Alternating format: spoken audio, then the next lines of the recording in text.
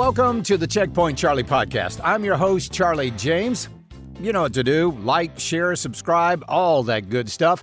And while you're at it, make sure you tune in each weekday, 3 to 7, on News Talk 98.9 WORD, the voice of the Carolinas, for the Charlie James Show. Feudalism. What is it? What is feudalism? Now, let me just read to you here from dictionary.com.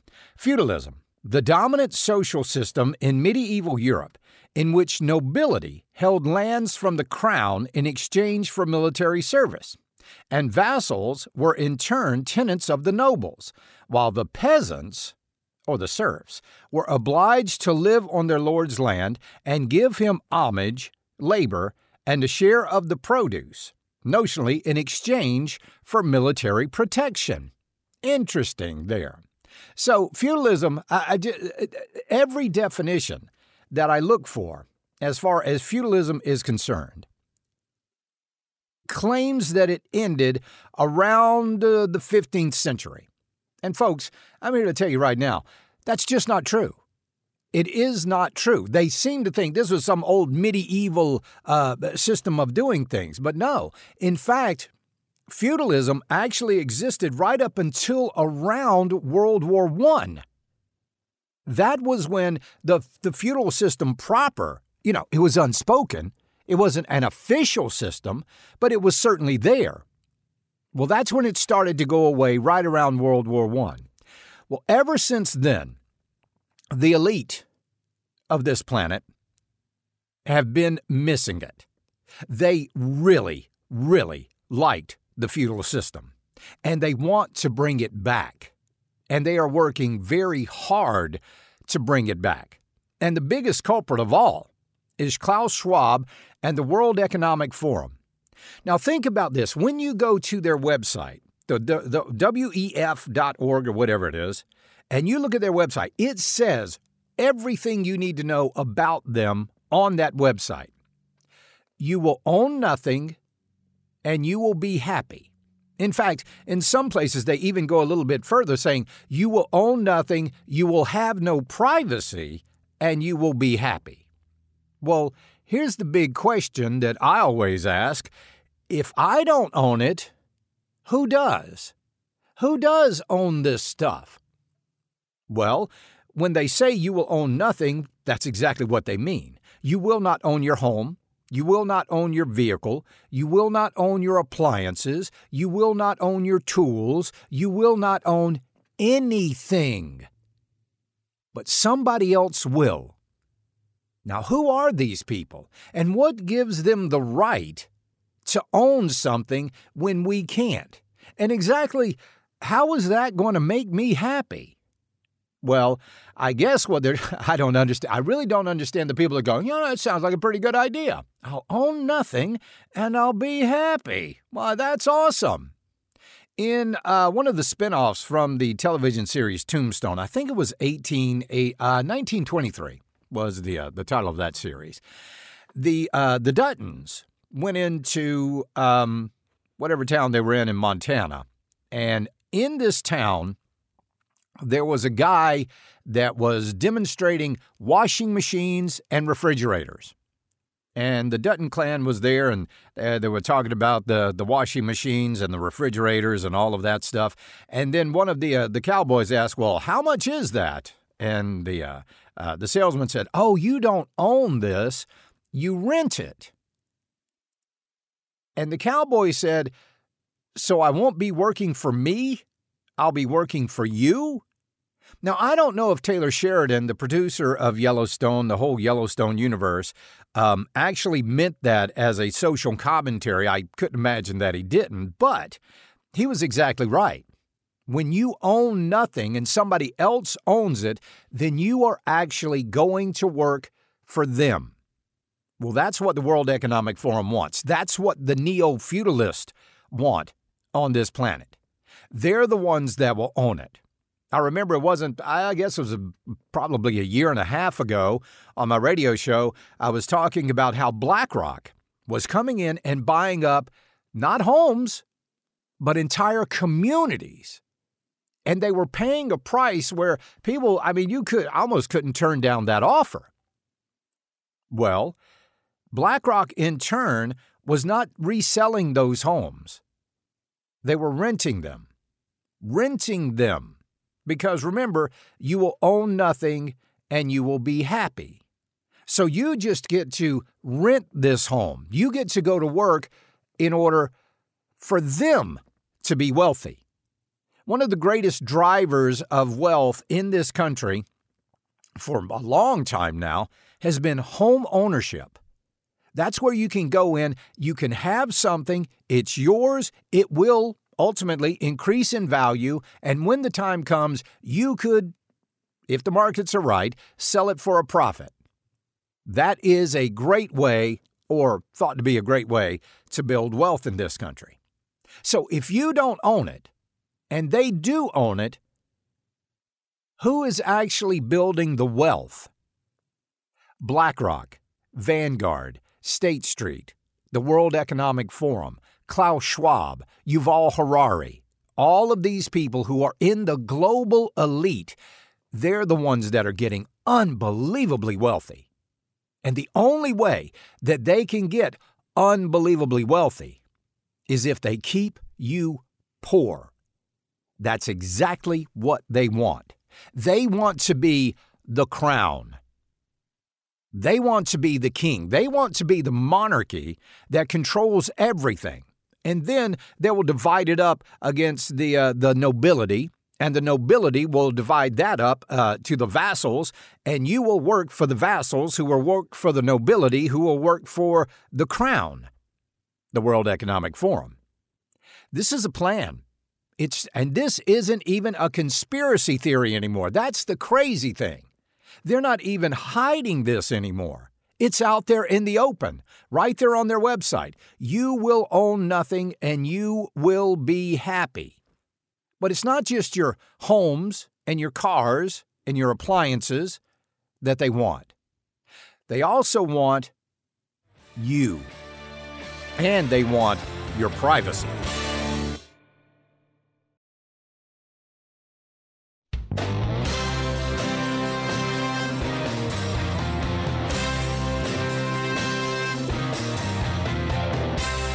Let's just think for a minute.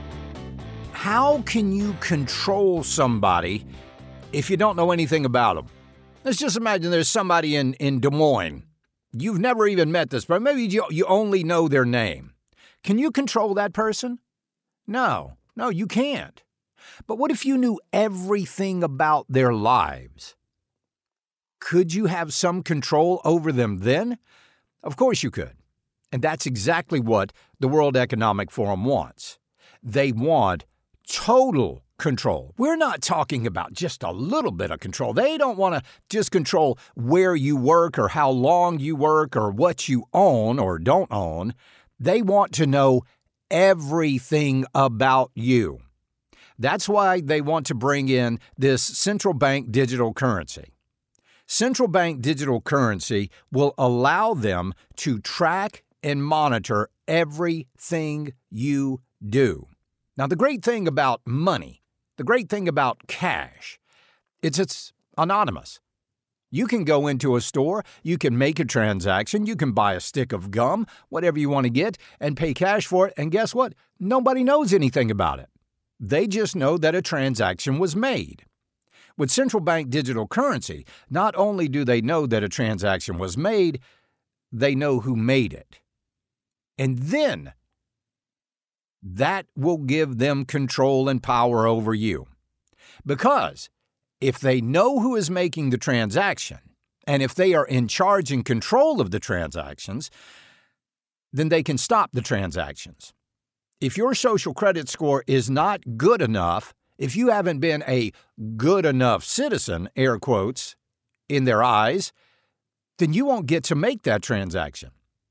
Let's say that you haven't been a good citizen and you haven't gotten your steps in for the day or whatever requirement that they put on you. Well, then they would just take away your right to heat your home or to cool your home or to use your vehicle. There was a guy was telling me it's a Hollywood actor guy, and he was out in Hollywood and he saw a young Chinese girl and she was walking on one of the lots the big studio lots there, and he said, "Hey, could I give you a ride?" He was in one of the golf carts the studio provides. She said, No, I got to get my steps in. And he said, "Oh, you're trying to keep fit." And, she was wearing one of those Fitbit things. And she said, "No, I have to do this to keep up my credit score."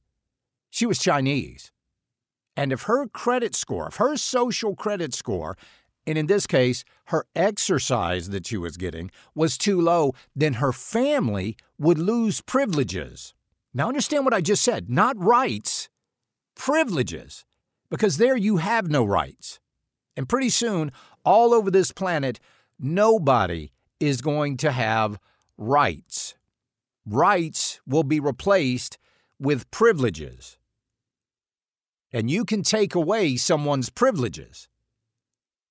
But first, you got to get rid of those pesky rights. See, that's what Klaus Schwab and the World Economic Forum and all those folks, they hate your rights. They don't even think you should have rights. That's why we are slowly eroding rights away in this country. Left and, ironically, right.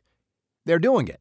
And it's not just the Democrats, it's the Republicans too, because the Republicans, by not standing up to the Democrats, they're complicit in this act as well. So they want to get rid of your rights and instead give you privileges that they can revoke at any time. This cannot stand. Who in the hell are these people? Who are these people in the World Economic Forum? Who appointed them to be the leaders of the world? Well, apparently, they did. I mean, if you look back through history and you look at all the kings and queens and all their monarchy, you have to kind of stand up and think, how did you get to be king? Who appointed you king? When did this happen? I don't remember voting on it, but it happened. And through the noble bloodline, the monarchy was passed down from generation to generation. Now understand, if you're outside the noble bloodline, you don't have a chance to get in. The best thing you could be is a noble or a vassal. That's it. Other than that, you were a peasant. So a lot of people would do a lot of things. My gosh, if you really look back at it, this whole social credit score thing has been around for for a long, long time. Basically, since people started forming governments, it's been around. If you're a good citizen, you do exactly what you're told, you serve the crown loyally, then you will be given position. If you don't, then you won't. You'll be a pig farmer or a pig keeper or a whatever position that they determine is worthy of your status. So what would people do? They would absolutely fall all over themselves to be part of the nobility.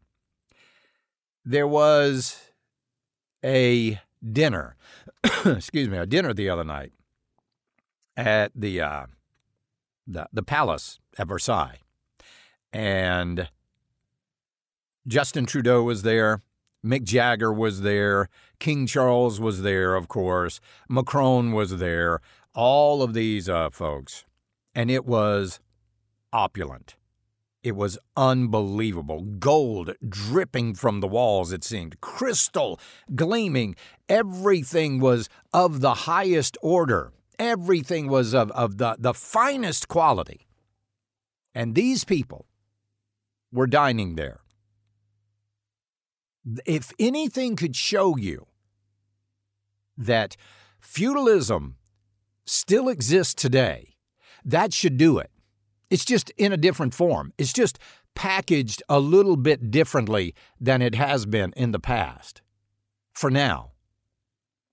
Because remember, the people were the ones that paid for that palace. The people are still the ones that pay for that palace. They're the ones that pay for that gold. They pay for that crystal. They pay for that silver.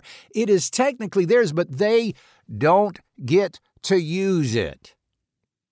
Just think about what we have in this country. Think about the opulence of the White House, the opulence of the Capitol building. You don't get to use that stuff. You paid for it, but it's not yours. Yes, feudalism is alive and well. Neo-feudalism is alive and well, not only in this country, but on this planet. And it's only going to get worse if these people have their way. These unelected bureaucrats are really the ones that hold all the power. That's pretty amazing. It really is. Funny how nobody's really talking about it. This is the Checkpoint Charlie podcast.